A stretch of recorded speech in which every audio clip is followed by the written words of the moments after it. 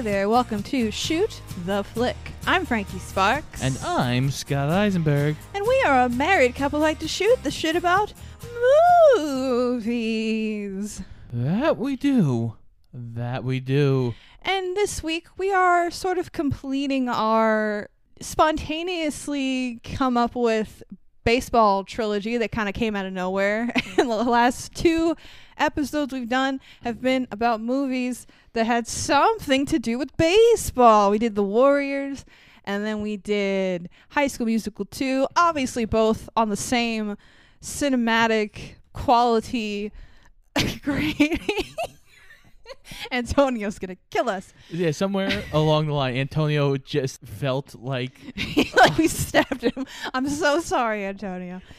Anyway, feel free to go back and listen to both our episode on the Warriors and our most recent episode last week about High School Musical 2 with our super fun guests, both Antonio from the Cultworthy podcast and Jim and Bryce from Film Rage. They're all awesome guys. But this week we are solo, Scott and I, and we're discussing an actual baseball movie that Scott has shown me. Scott, what are we watching today? Well, we fell back down the Costner hole. Oh God, not the Costner hole, girl.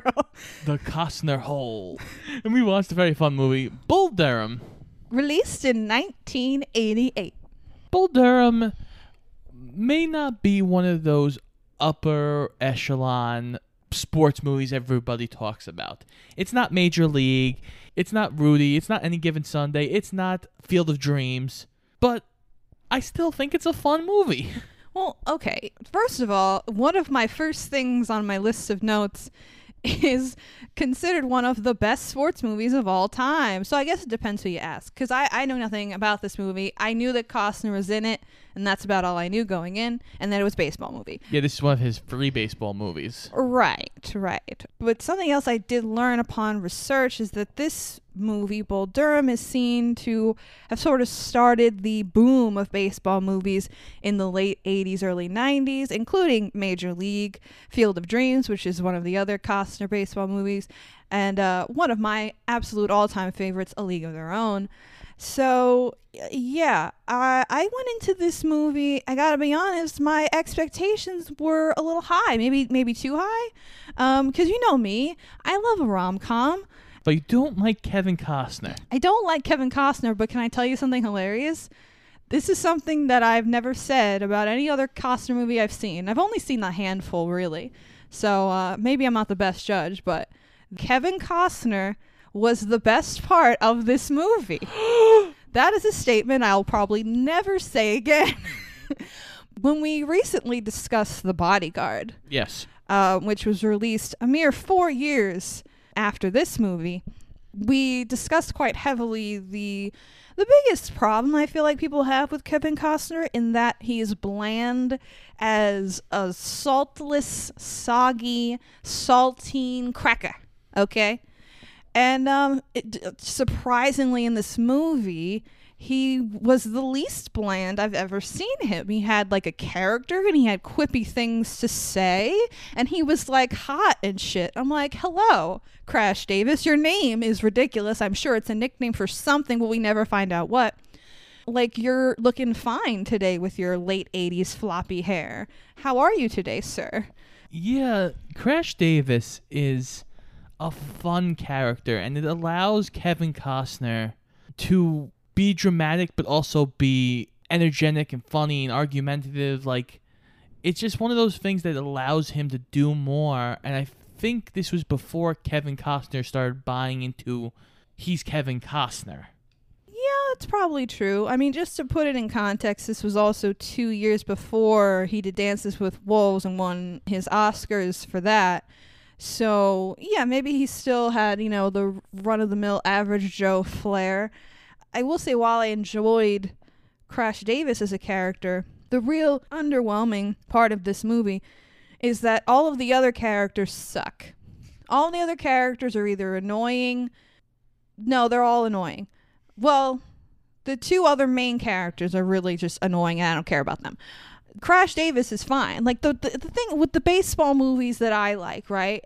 like, let's talk about the ones we just mentioned. Major League, League of Their Own, right? Yes. Obviously, League of Their Own, Gina Davis, main character, right? In Major League, Charlie Sheen, main character, right? They're both very fun characters, very cool characters for different reasons, obviously, but they're both very fun, decently rounded characters that provide a lot of entertainment and cool moments and lovely moments.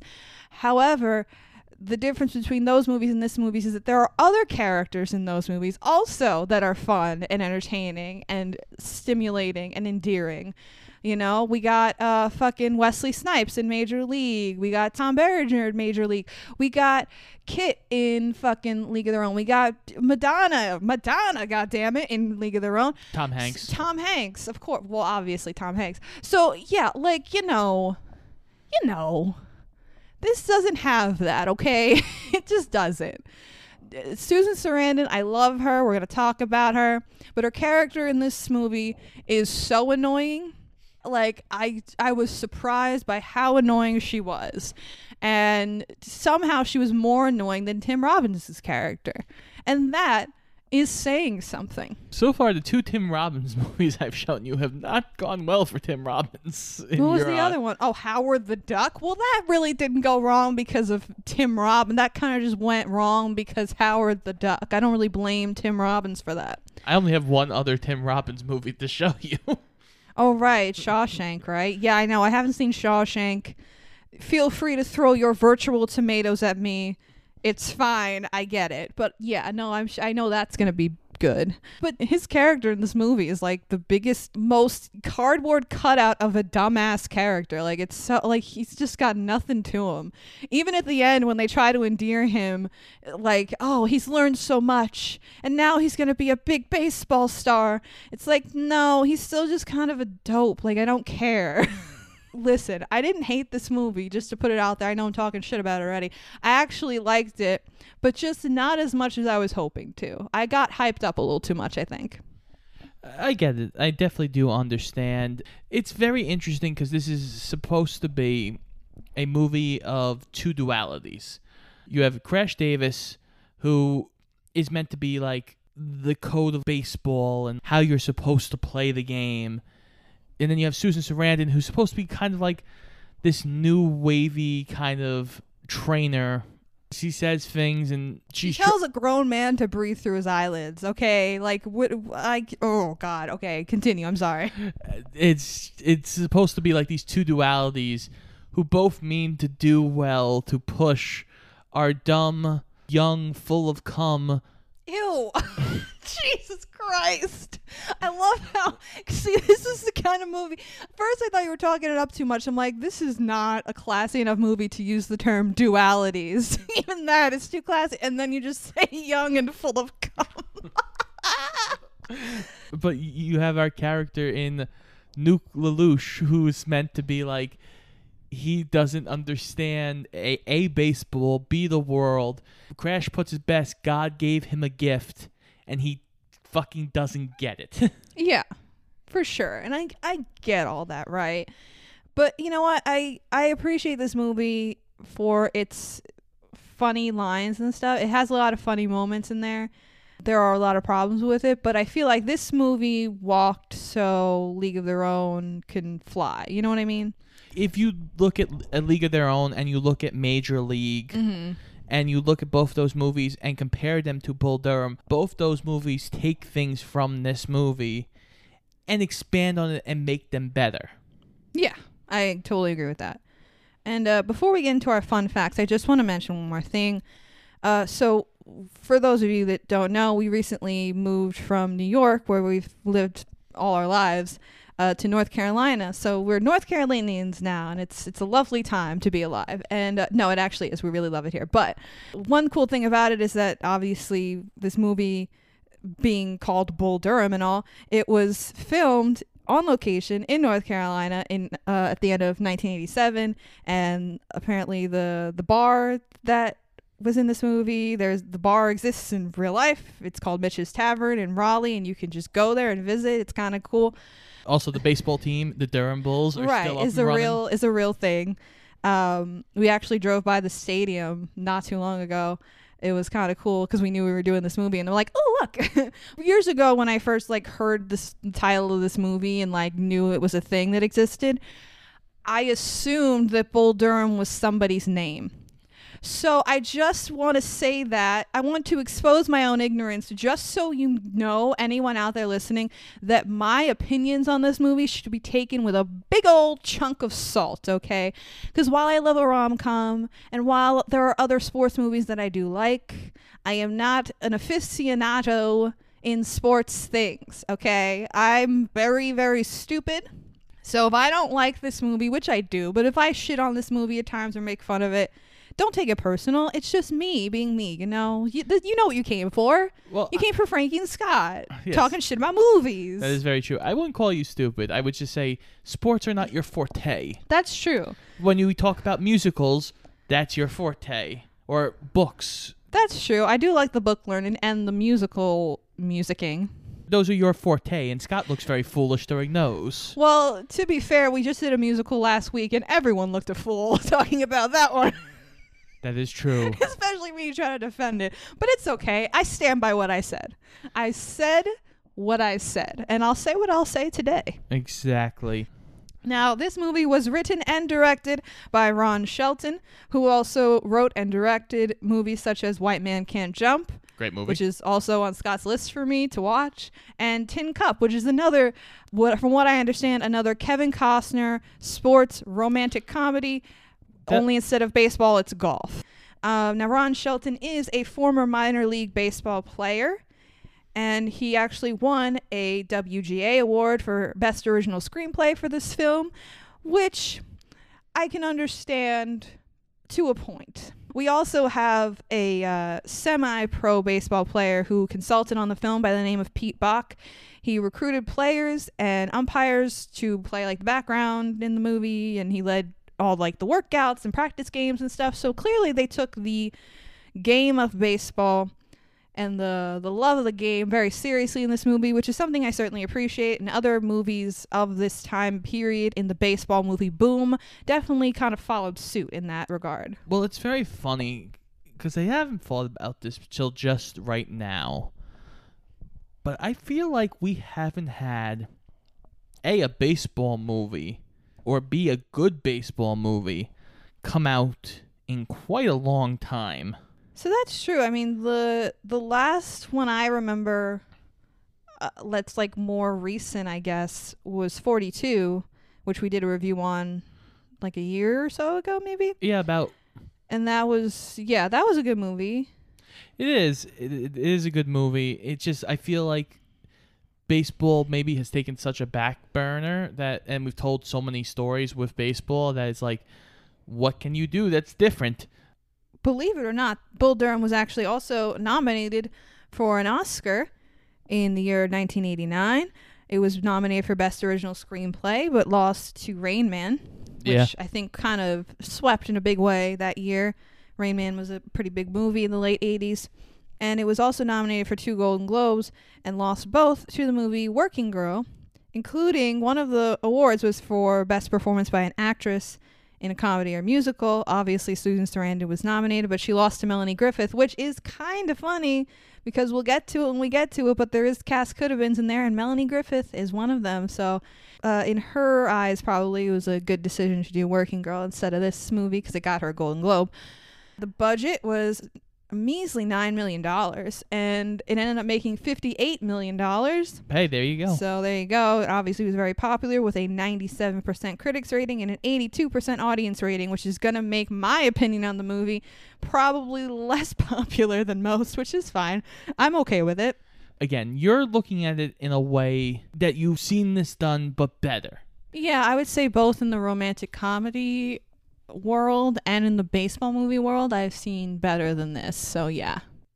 So you ready to get into the nitty-gritty, dear? Indeed, I'm ready to go. Okay, let us go. Let's play ball. Play ball! Play ball! Play ball! Play ball! Ha ha ha! Touchdown. So we get our opening credits where Susan Sarandon is narrating about the Church of Baseball. Okay, so this is my immediate problem with the writing in this movie.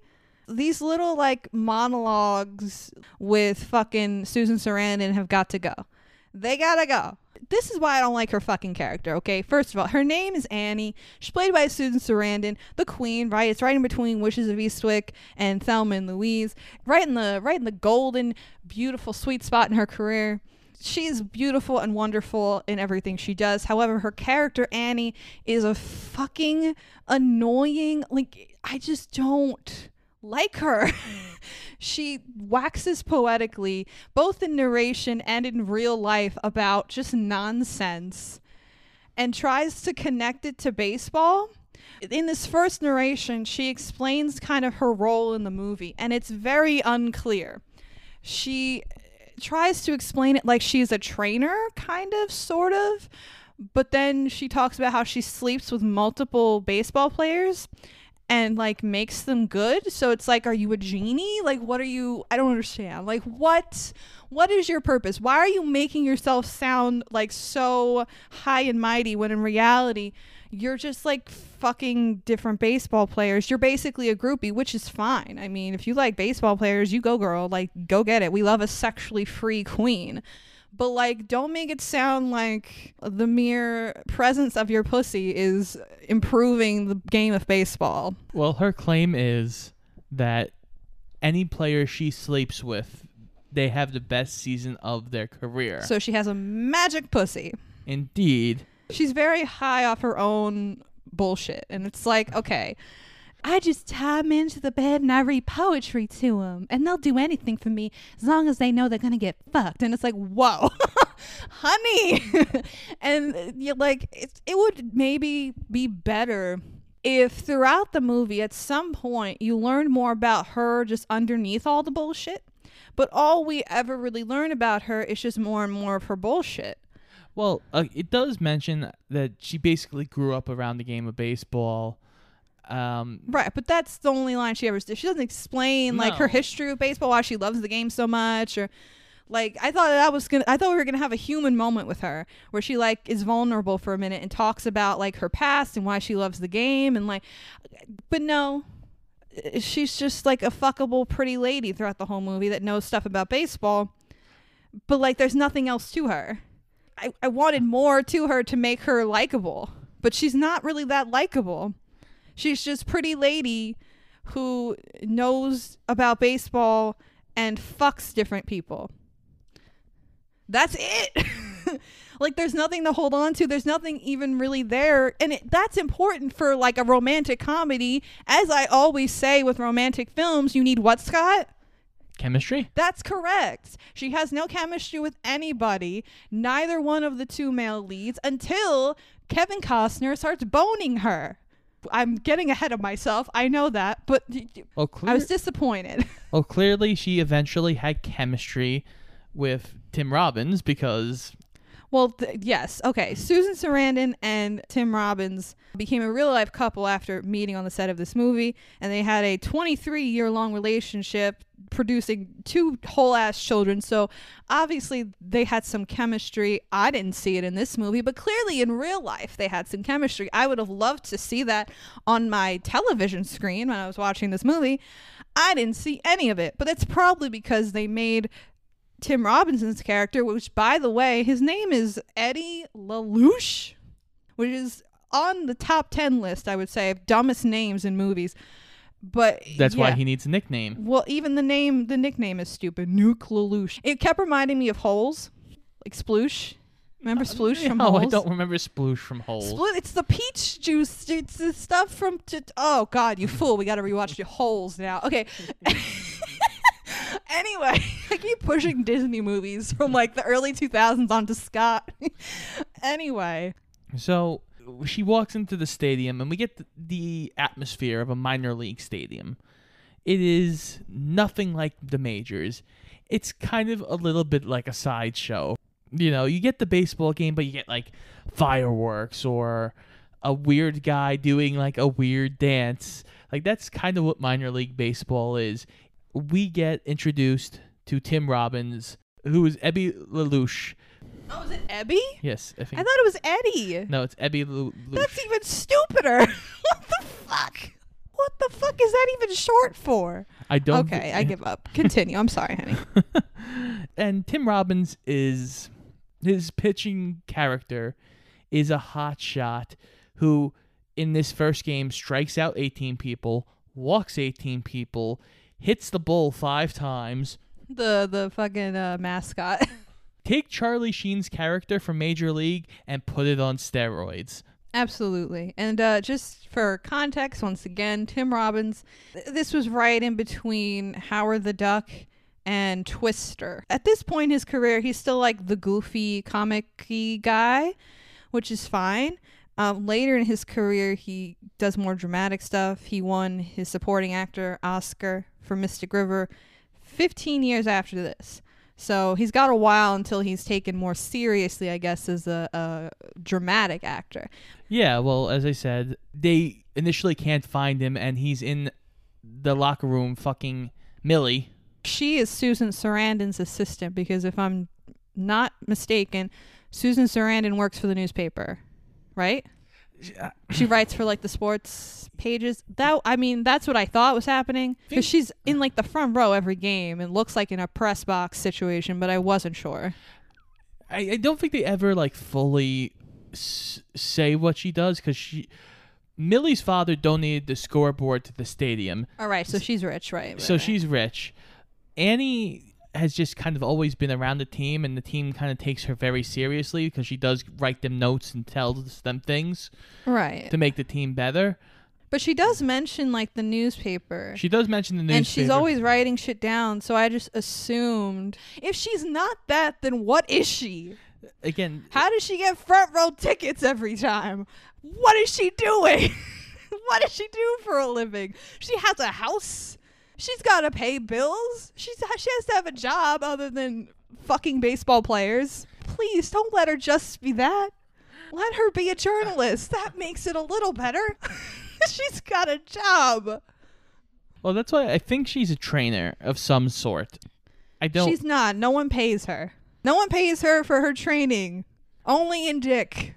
Oh, God. I choose to believe she's a journalist because she has a degree. She says she went to college and got a degree in English composition or some shit. That's what she says. She says it in the movie. I'm choosing to believe she's a sports journalist. That will help me sleep at night. Okay. I'm glad. I'll let you have it. Thank you. I appreciate that. So we get introduced to our main lead, Crash Davis. Played by Kevin Costner. And Crash is being brought in because the Big League Ball Club wants him to teach Tim Robbins about being a baseball player. He wants him to help mature Tim Robbins. Crash doesn't really like the idea, but being an older baseball player who never really made it, he's kind of between a rock and a hard place. I wish they had kind of dug more into that too, the fact that he did play in the majors for a hot minute. Because did they ever say why he got kicked out? Okay, so what you have to understand about baseball... Please mansplain to me, dear. No, I'm kidding. No. Go ahead, mansplain to me. I need it. What you have to understand about baseball is every so often they expand the rosters, usually right before the playoffs and into the playoffs. Mm-hmm. Or if somebody gets hurt, they bring somebody up. So at some point, whatever the Big League Ball Club that's associated with whatever team Crash was on needed the catcher for 21 days and called him up. Oh, okay, I got it. And then when they no longer needed him, they sent him back down to the minors. Uh-huh. So he was up in the majors for 21 days. Right. And then we're like, okay, cool. Let's say our catcher's back to being healthy. You can go back to the minors. And he never got another chance. That's why Susan Sarandon brings up to him that he's 20 homers away from breaking the all-time record for home runs in the minor leagues, which it's a great accomplishment for him, but it's not like I couldn't tell you who has minor league record for home runs. Right, like no one would give a shit. Yeah, that's like a personal thing. Is that because there's a whole scene between him and Annie where she said, "Oh, that's such a great accomplishment. We should put that like in the paper," which is also why I feel like she works for the freaking paper. Okay, I'll give you that one. Yeah, you're probably right then. They should put that in the paper, she says, and then he's like, "Oh no, please don't don't. And she's like, oh, okay. Like, I'm guessing that I liked that scene because that kind of gave something to his character. Well, yeah, it's like I love this game. I don't need to make a big thing. I'm not in it for he's not in it the for glory anymore. Well, it's an accolade, yes, and he doesn't really care about the accolade, but right. B, it shows that he hit his ceiling. He's not a major leaguer. He will never be a major leaguer. This is where he stops, and that is it. I did like his character the best in this movie, I gotta say. And that's, like I said, it's something for me to say that, because Kevin Costner is really a bland guy most of the time. And, like, again, I haven't seen all of his movies, but in the movies I've seen, there hasn't been anything that I'm like, wow, that Kevin Costner, he's got a electrifying personality. But in this one, he's, like, fun, and his character is endearing and stuff. I don't think he was the first choice to play Crash. We'll talk about it when we get to the cast could-have-beens. But they ultimately picked him because he did play baseball in high school, and he did have kind of a natural athleticism, and he ended up hitting 2 real home runs during filming for this movie, which is kind of funny and cool. But he definitely took to it really well. Like, you saw him, and you believe that he was a baseball player, for sure. Yeah, that he definitely has the look and the temperament. And he is handsome as fuck in this movie. Yeah. Handsome as fuck. Like the late 80s floppy hair, like I said, the stubble. He was killing it. So Crash quickly gets into the locker room, sets himself up. He hears one of Ebby's interviews where Ebby just keeps going, it feels out there, man, to get my first one. It just feels out there. And he's like, God damn it. This guy's a fucking idiot, which he is. So it's like, oh boy. Are we going to get to the bar scene? We are, yes. The bar scene, you guys. So we get to the bar where the team, has some fun. And, of course, Kevin Costner starts buying drinks for Annie, and he's just kind of chilling and talking, and he sees Ebby dancing with 7 women. Oh, my God. It felt like he was trying to be Travolta out there, fucking swinging around Saturday Night Fever in the motherfucker out of the dance floor. It was kind of weird. And then Ebby comes over there and tries to pick up Annie, and Crash steps up to him and goes, dude, get the fuck out of here. She's with me. Immediately establishing the love triangle that, like, why does this exist? This is the first time Annie and Crash are meeting, and they're both pretty, right? So they're going to have, like, a little bit of chemistry, but he's not really interested in dancing with her at all until Tim Robbins comes over and is like, I want to dance with you. And then Crash is like, no, you are another guy. You can't have this lady. She's mine. So now I want to dance. And then Annie's like, fuck both of you. I'm going to go dance with some other guy. Bye. And then they go fight, quote unquote. They go outside to fight. Oh, yeah, they go out to fight. And this is great because Crash is like, you throw the first punch. And Abby's like, no, you throw the first punch. So Crash takes the baseball out of his pocket, hands it to Abby, goes, hit me with that. That was funny. He's like, hit me in the chest with your baseball, and then we can fight. Go ahead. He's like, it's so funny because he's riling Abby up. He goes, I bet you can, because I've seen how you pitch. You couldn't hit water if you fell out of a fucking boat. Is it funny that when I heard that, I thought of Dodgeball, because Rip Torn says that line in Dodgeball. I was like, oh, fuck you. I thought that was an original line, Rip Torn. Fuck you, Dodgeball. So Abby gets mad, throws the ball, completely misses Crash, and breaks a window.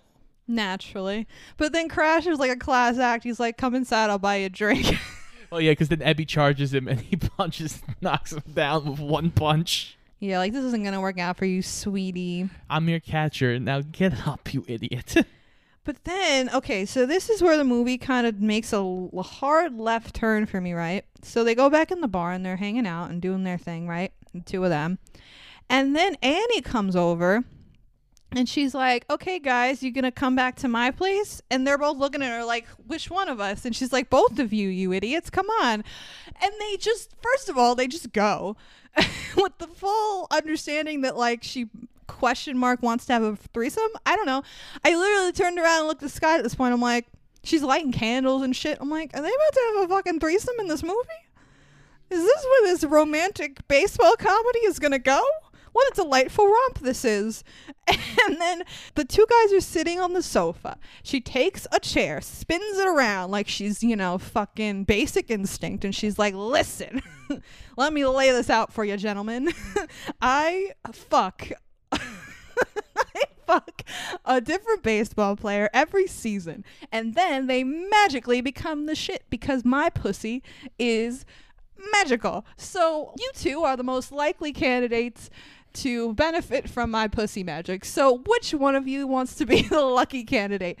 And can we please put on a shirt, benefit from my pussy magic?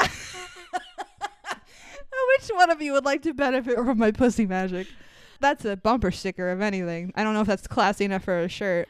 So, and then, even after that, we need to talk about Crash's little monologue after that, because he is not about this. No. Nuke, soon to be named Nuke, is not even present enough in mind, and he's only thinking with his penis. He's like, I want to fuck. What are they talking about? Young, dumb, and full of cum. Right, correct. So he doesn't know what the fuck's going on. Crash is like, I'm gonna go because this is insanity. Well, he gives the speech. The speech is like hilarious. I was like, whoa, how did we get here? Well, I believe in the soul, the hanging curveball, high fiber, good scotch, that the novels of Susan Sontag are self-indulgent, overrated crap. I believe Lee Harvey Oswald acted alone. I believe in the sweet spot, opening your presents Christmas morning rather than Christmas Eve, and I believe in long, slow, deep, soft, wet kisses that last 3 days. I believe this and this and this and this, and I will not do this and this because I believe this and this. And the Kennedy assassination, I was like, whoa, wait, what are you talking about? How did we get here, sir? You're a little intense, aren't you? He is. It was good. I enjoyed that because I was like, okay. It's like that scene is like the perfect representation of what this movie is going to be. It's a little weird and a little confusing in its romantic logic, I'll say. But Crash Davis will say funny things. Well, okay. So and that's the movie. This whole thing about his beliefs. Crash is a very educated man. I would place Crash around 35 years old in this movie. 35, 36. Towards the end of what would be a normal baseball career. He is the first person to ever challenge Annie because Annie's so used to most of the minor league guys, especially in single A, are these young guys who are dumb and full of cum. Got it. Exactly. So they have no maturity. This is the first person that she's ever come in contact with that has that maturity to be like, you're full of shit. She kind of does lay that out when he leaves. She says like, oh, I've never had a guy reject me before. Ooh, I immediately want him, right? That's kind of like a typical trope. But also, I just noticed just now when you were saying that, I didn't realize that like they were actively making Tim Robbins' character like they're playing him younger than, because Crash calls him boy all the time. He calls him meat. Right, but he also calls Yes. him a boy. And it's like he doesn't look like a boy compared to Kevin Costner. So just with a quick Google search, Kevin Costner was about 33 when this movie came out, and Tim Robbins was all of 30. So the idea that like Tim Robbins is supposed to be a good amount, at least younger than than Kevin Costner, it doesn't play at all. Well, okay. If that's the idea, Well, again, that doesn't make sense. Is that why they play him so stupid? Because Yes. they want him to believe that. Oh my god. Okay. I think he's meant to be like early 20s, but again, you have to look at it. It's the 80s. Ages don't matter. Well, I understand that. That's certainly okay. It is the 80s. I get it. Ages, accents, none of that matters. I get it. But the idea that Kevin Costner keeps calling Tim Robbins boy, I find that laughable. Because Well- they literally look the same age in this movie because guess what? They fucking are. So, yeah, I don't know. I don't know if that works, sweetie. Everything's coming together now. Continue. Yes. So Crash leaves, and Annie ties Nuke to the bed because she does call him a nuclear reaction. That's where it eventually gets the name. And that's the Nuke. how they come up with the brilliant nickname. Oh my god. That's not a bad nickname, but No. to argue that that's going to help him in his baseball career, I don't know if that's necessarily true. Because your name is stupid. Well, he's the Nuke Lelouch. Lelouch. If there's someone out there listening with the last name Lelouch, I'm very sorry. I don't mean to offend, but like that's not. It's a weird name. I mean, even someone with that last name would have to admit it's a weird name. I think that's fair. I'm sure they're fine with it. I'm sure they've lived with it long enough. I'm sure they live it. Listen, I understand the pain. I grew up with a boy's name my whole life. Do you realize how many kids in elementary school made fun of me and called me a boy? Kids can be cruel. They can. Being a girl named Frankie isn't fun. It ain't short for anything, just so you know. My mother gave me that name. Thanks, Mom. No, I'm kidding. I've grown into it now, and she likes to brag about that name, yes. so we don't want to offend the queen. No. But So Annie ties Tim Robbins to a bed and then starts to read him Walt Whitman. oh, yes, and Nuke's brilliant response to that is, oh, Walt Whitman, who does he play for? Exactly. I can't. I gotta go. Now we start getting Crash giving Tim Robbins advice because he comes in with dirty sandals. He throws his sandals out, goes, get new sandals, you stupid bastard. These have fucking fungus all over them. We love some toe fungus in the morning. Crash, he preaches it to Nuke. You got to get out of your own head. You can't think too much. Baseball is a simple game. You run, you hit, you catch. That's it. But he does have Annie in his head a little bit too on occasions. Oh, yeah, I mean, listen, she does know shit about baseball. I know I've been talking shit about Annie, but she does know her shit.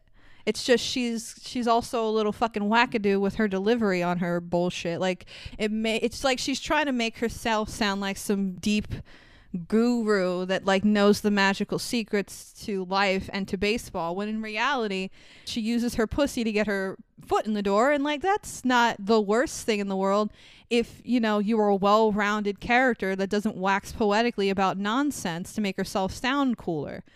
Well, I also think a lot of times in early sports movies, a woman who has the knowledge of the sport doesn't get given the same respect. Oh, I totally get it. I fucking watch League of Their Own, bitch. I get it.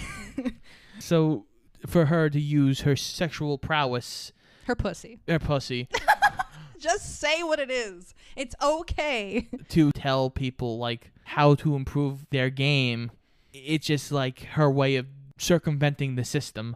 Right, and she clearly loves baseball. But my problem, I think, with Annie, I know I make fun and I joke around, right? And I do want to be careful with that because I don't want it to seem like I'm slut-shaming, which I kind of am in a joking manner. But in reality, I think the problem with Annie is that she's not a well-rounded character. Her whole character is the fact that she fucks baseball players because she likes baseball. And the fact that she likes baseball and knows her shit about baseball does not a fully rounded character make. You know what I mean? Like, she has to have some motivation for what she's doing other than she likes baseball. And I feel like we don't get that from her. I feel like most of her character sits on the shoulders of magical pussy power. And I don't love that for her. I feel like Susan Sarandon deserved a little better. A little more well-rounded character development, like in the realm that Crash got. I'm not saying it's got to be like a drama where we, know every nook and cranny about her life, but something to the effect of what Crash got, where we know a little nugget about her past and her connection to the game, and you know what I mean? Something. I'm not saying you're wrong. I'm just saying it's the 80s and there aren't a lot of good representations for female characters in sports movies in the 80s. I get it. I totally get it. So even though, yeah, if you did this movie today, would Susan Sarandon's character be different? Yes. Yes. But I agree. You have to take into account it's 1988. We're not there yet. Especially for sports movies. We're definitely not there yet. Right. I get it. I think what annoys me and frustrates me about it is that there's like the seeds of something more there that doesn't bloom. And also her narrations are really annoying. Yeah, her narrations can get a little... and lofty and pointless, and she's not even saying anything. Ask me what she says in any of her narrations. I don't know. She has at least 3 in the movie, if I'm not mistaken, and none of them say anything. I think she has more than that. None of them say, and maybe I blocked some of them out. None of them say anything. Okay. So we get to Annie and Crash go to the batting cage because Crash admits that he wants to fuck Annie. And her and Crash clearly have chemistry. Like, no. I think they do. I think... No. Yes. No, not until they start banging, but okay. I'll go with that. Well, again, they share The I Believe scene and the bar. Yeah, I didn't feel anything in that Well, scene. I'm sorry. You have the scene at the batting cages, and then you have the scene where they are in the hotel room where she's like, I want to, Okay, you're right. So they have 4 scenes before they start fucking. well, that's, I think, also kind of the problem, because he really doesn't know her, but when she starts dating Nuke, he becomes like very jealous of their relationship.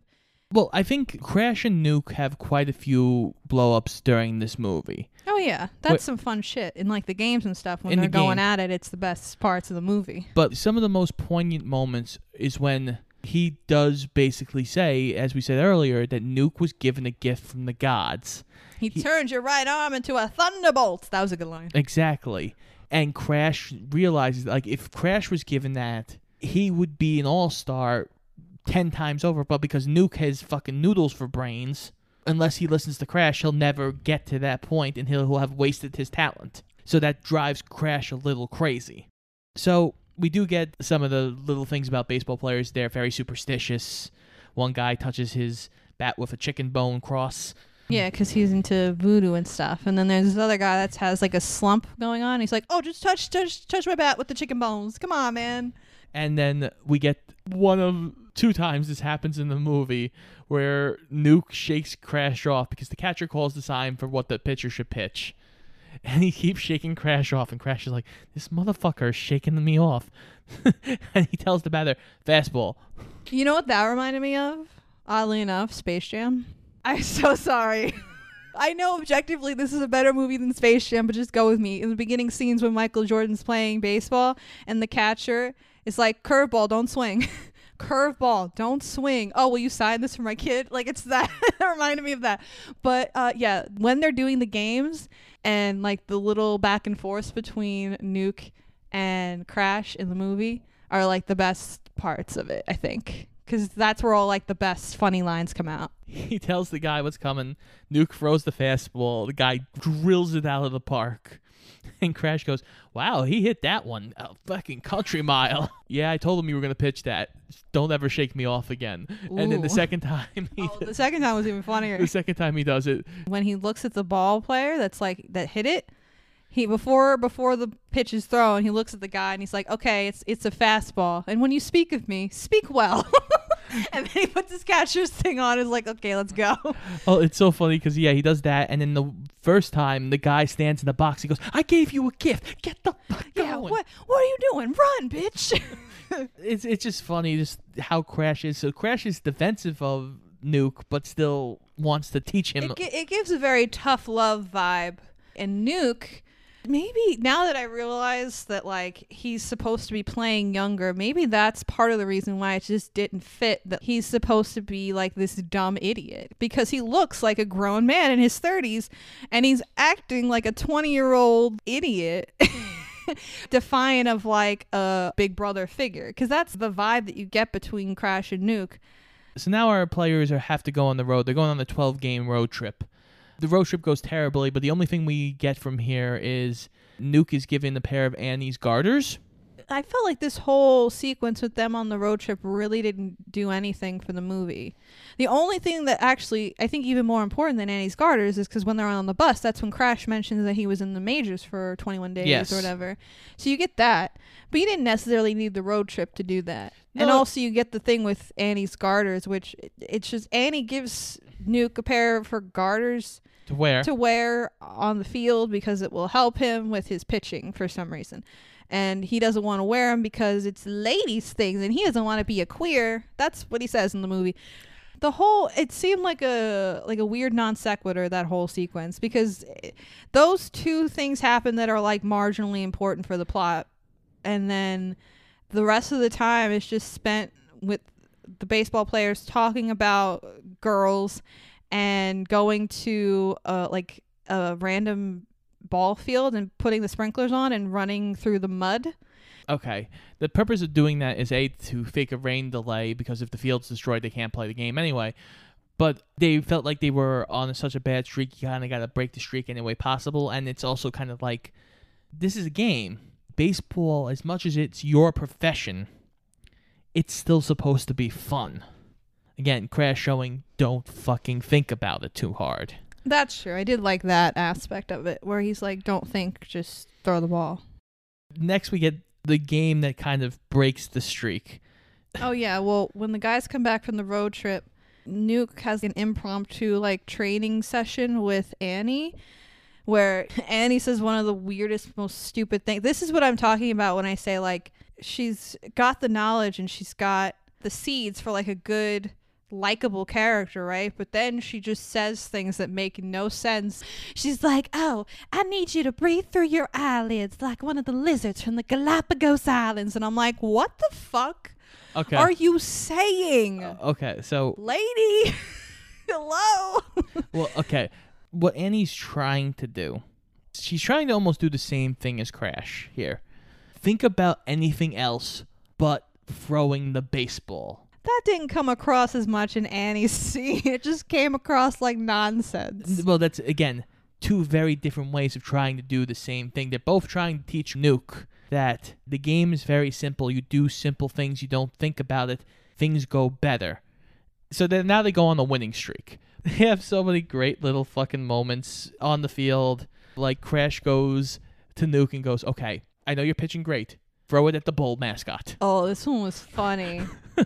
Oh, this one was so good. He's like, trust me, throw it at the mascot, okay? Okay, go. And Nuke throws it at the mascot, and the hitter goes... This guy's crazy. Yep. I wouldn't dig in there if I was you. Next one might be at your head. I don't know where it's going to go. Oh, yeah, he's crazy. I don't know what he's going to do. I don't know where this next pitch is going to go. Who could say? This, again, leads to a winning streak. And the big point of the winning streak is... He hasn't fucked Annie in a while, so he's like, oh, I'm winning because I'm not fucking. So I'm just going to keep going. But, while we're up on this winning streak, I feel like now is the perfect time, Scott. Yes. The perfect time to get into one of our favorite segments of Shoot the Flick, the cast could have been. Meet the Mets. Meet the Mets. Come right up and meet the Mets. Bring your kitties, bring your wife. Yeah, that's right. I know the Mets song. I'm a Met fan. What are you going to do about it? Anyway... Let's talk about our cast could have beens for our three main characters. All right, we're going to start off with, let's go with Nuke. Let's talk about good old Nuke Lelouch. There was a particular actor that was pushed by the studio, but Ron Shelton insisted on Tim Robbins, even threatening to quit the movie if they didn't allow him to do the role. Who was this magical mystery actor that the studio was pushing for? Anthony Michael Hall. Which I think, for the purposes of age in the movie, like doing the appropriate age and probably the appropriate looking dynamic, it probably would have looked better.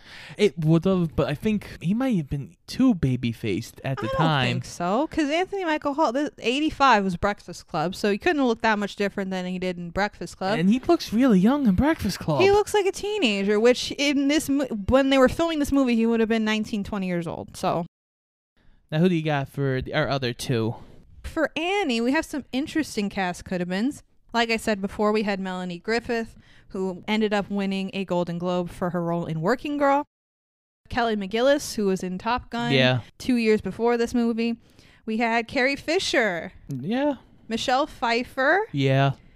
Kim Basinger. Yeah. Glenn Close. Yeah. And last but not least, Dottie herself, Gina Davis.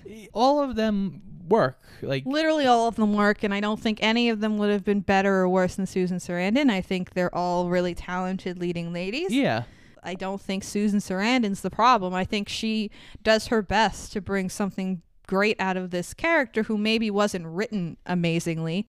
Yeah. So who do you got for Crash Davis? Well, first we have I think the first choice for Crash, who actually turned down the role, and that is a Mr. Jeff Bridges, who I think would have given a very similar energy to Kevin Costner in this role. I think I can see him as a baseball player. But there were some other names in there, i.e. Alec Baldwin, Tom Berenger, also from Major League. We got Harrison Ford. Okay, We could have had Han and Leia in this movie. Nah, that would have been funny. Richard Gere, Okay. Mel Gibson, Tommy Lee Okay. Jones, Okay. Michael Keaton, Okay. Christopher Lambert from Highlander. That would have been fucking weird. I just had to put that in here because I love Highlander, but that would have been so weird. And then last but not least, I'm including these last two cast could-have-beens as a pair because I feel like in every late 80s, early 90s movie, when I talk about cast could-have-beens and there's a male lead character, there's always these two guys in the ring for some fucking reason. Sly Stallone and Arnold Schwarzenegger. Of course. Like... Because they're No. No. I'm just picturing both of them in a baseball uniform and it's not doing it for me. Yeah, neither of those would have worked. And that was the cast Cast could have coulda been. been. So now we are moving through our winning streak. Yes. While we're up, we like to stay up, Winning- except if we're having sex with Annie, in which case we want to keep it down. Oh, yes. But yes, during the winning streak, we do get Put Me in Coach, which is a typical, like, baseball kind of song. Oh yeah, I've heard that song multiple times in like sports movies in general. Yeah. Put me in cold. I'm ready to play today. Put me in cold. I'm ready to play. Nuke is still not sleeping with Annie. Oh my god, she is so thirsty. She calls her pussy the Bermuda Triangle, No. and I'm like, girl. No, Kevin Costner calls her pussy the Bermuda Triangle because men go in there and And get don't come out. They get lost. You're right. Oh god, I like lost it at that one. I'm like, the scandal of it all. And then, oh my god, Tim Robbins makes the biggest mistake. Annie says to Nuke, she says, "Don't you think I'm pretty?" And Nuke goes, I think you're cute. I think you're real cute. And I'm like, oh no, you don't say that. No. You're talking to Susan Sarandon, bitch. You take that back. She ain't cute. She gorgeous. She hot. She is hot in this movie, I She gotta is say. very hot. And She's super hot. when she's really coming on to Tim Robbins, man, whew. But yeah, no, for some inexplicable, dumb 20-year-old reason, is he supposed to be 20? Did they ever say how old he is? He's early There's no 20s. way he's supposed to be 20. I know I'm stuck on this, but He's early 20s, yes. that's insanity. Okay. So Nuke is like, okay, I'm going to go. I'll be back here when we lose. Bye. Well, we cut to the next game, and Nuke's father is there. Oh, yes. This is like the best baseball game scene, I think, in the movie. This is like the funniest one. And Crash comes to the mound and starts talking to him. They're having a long talk about his father being there. He's like, your father's just a fucking other person. Don't fucking worry about him. And then other people start coming because earlier on in this day, we find out that Millie, basically after 5 hours, got engaged to the religious guy. Oh, yeah. There's a religious player on the team, which they introduced kind of early on in the movie. And my first instinct was because they were basically making fun of him for having like prayer services during like practices and stuff. I almost said rehearsals. That's how much of a fucking idiot I am. You're a theater kid. I It's know, fine. I know. But anyway, yeah, so I thought he was going to be like a punching bag throughout the whole movie. But turns out not. I was actually pleasantly surprised. They like genuinely love this guy, and like he ends up getting engaged to Millie, who, by the way, just to remind, is Susan Sarandon's assistant, kind of, who was also fucking Nuke in the beginning of the movie and apparently fucks a lot of the baseball players too. So they're getting married, and then multiple players come to the mound and are like, we're kind of stressed out, guys. We don't know what to get Millie and this guy for their wedding. What do we get them for a wedding present? And then the voodoo guy comes up and goes, God, my ex-girlfriend put a fucking hex on my glove. Oh my I need a God. live rooster. I need to cut off the head of a live rooster to save the fucking glove from being cursed. I'm like, what is happening? And then finally the coach sends out the assistant coach. He goes, what the hell is going on, guys? Well, Nuke's scared because his eyelids are jammed and his old man's here. We need a live rooster to take the curse off Jose's glove, and nobody seems to know what to get Millie or Jimmy for their wedding present. Is that about right? That's right. We're dealing with a lot of shit. Guy goes, well, okay. Candlesticks. Candlesticks are a good wedding present. Are they, though? By the way, candlesticks are not a great wedding present. I don't know. I mean, maybe they were in 1988. But in 2022, I would say no to the candlesticks. This also leads to eventually there's a throw home Crash grabs the ball, tags the guy. The ump calls the guy safe. Crash gets in the ump's face. Great. And I feel like every baseball movie needs that scene yeah, and where they're yelling at the ump. and Crash is yelling at him, and then finally walks away and goes, "That was a cocksucking call." And the guy goes, "Did you just call me a cocksucker?" I call it a cocksucking call. He goes, "Yeah, what? You dare me to call you a cocksucker? I dare you to call me a cocksucker." And he gets up in his face and goes, "Cocksucker." Like whisper yelling in his face. That was He great. throws him out of the game. Oh, everything. We love that for him. So they lose the game very badly. But what comes out of this is Nuke can now go sleep with Annie. And right as he's about to be like, "Yeah, let's have sex," he gets a call from the majors. He's being called up to the major league. So he's all happy and excited. He's got to go find Crash. Crash is in a pool hall, very drunk and very upset, and drinking his troubles away.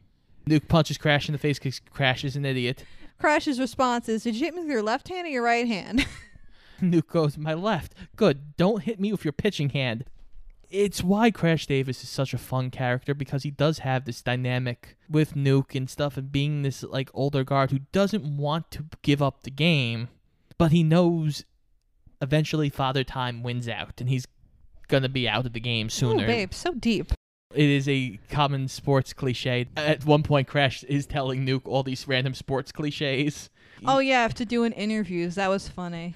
Just memorize this. I just want to help the team win. Like all the sports write cliches this dumb you shit down hear. so you can say it to interviewers and sound like a decent human.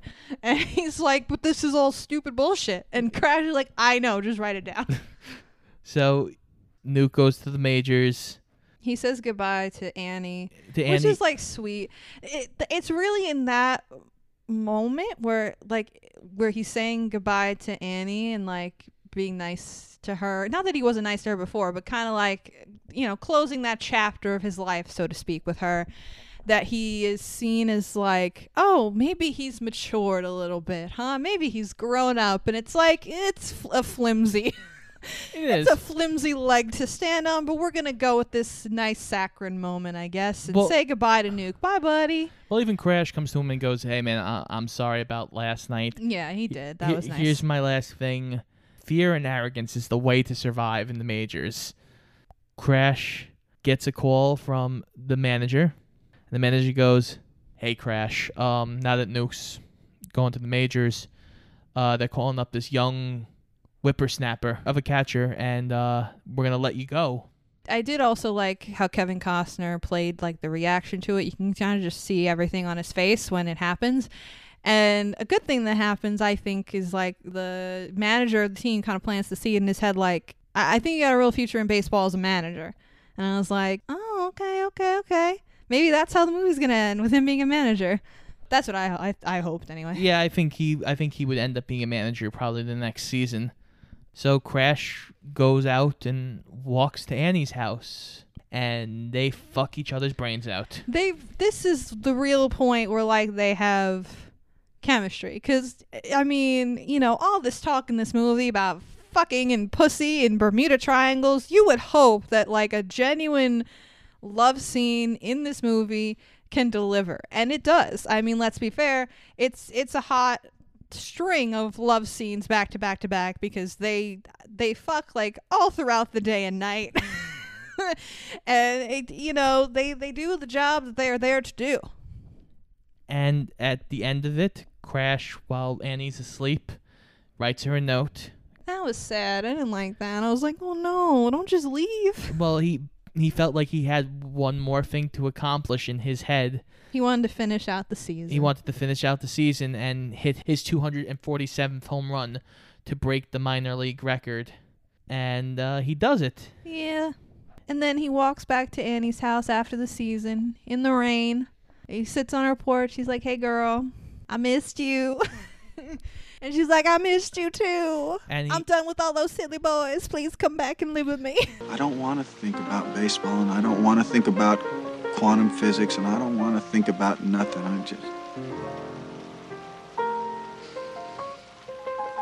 I just want to be. It was nice. That was a nice way to end it. And we do also have a scene where we see Nuke in the majors feeding the exact lines that Crash gave him to the reporter. Looking oddly more idiotic than he did earlier in the movie. He's got like gelled hair and a terrible suit on. I'm like, what are you doing? What have they done to you over there, Nuke? But yeah, I like how they end the movie with Crash and Annie kind of just being together and enjoying each other, and they end with the credits rolling over footage of them dancing together, and it was very cute. And that's Bull Durham. That's Bull Durham. I still think this is a fun movie. It might not be the best baseball movie, but it's a fun movie that I think led to better movies, and I think you can see a lot of the DNA Yes, in other movies. I agree. Also, Crash Davis is great. Crash Davis is great. If nothing else, this movie gave me hope that Kevin Costner can actually be charming in a movie, which is an incredible realization for me. I'm very thrilled about that. So what do you have the movie rated, Frankie? I was kind of stuck between, similarly to The Warriors, between a 3 and a 3.5. I ended up sticking to 3. I enjoyed parts of the movie and didn't enjoy other parts of the movie. I feel like 2 out of the 3 main characters were giving me too many issues to bump up my score higher, but it was really funny at parts, and it has a lot of potential for other great baseball movies to come. So I gave it a 3 out of 5. I have it as a 4 out of 5. Again, I understand where you're coming from. A lot of it doesn't bother me like it bothered you, but I have fun with this movie. That's fair. I'm not saying you're like insane for giving it a 4, because there is a lot of good to this movie, and you obviously have a prior like connection to it. And again, it's a sports movie, so you're more inclined to think on it more favorably than me, I guess, too. So what's next, Frankie? Oh my goodness, Scotty, next week we will be returning to yet another Marvel movie. Yay! Spider-Man. Spider-Man does whatever a spider does. I almost said whatever a spider pig does, because I'm in 2008 or whatever the fucking Simpsons movie came out. Oh god, that was forever ago. Anyway, until then, this has been Shoot the Flick. I'm Frankie Sparks. And I'm Crash Davis. No.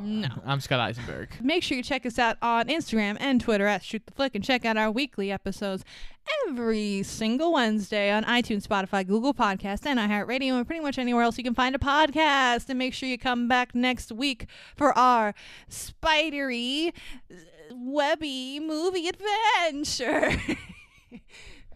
Swing, bada, bada, swing. Because you're swinging the bat and also swinging from the spider webs. You clever dog. Put me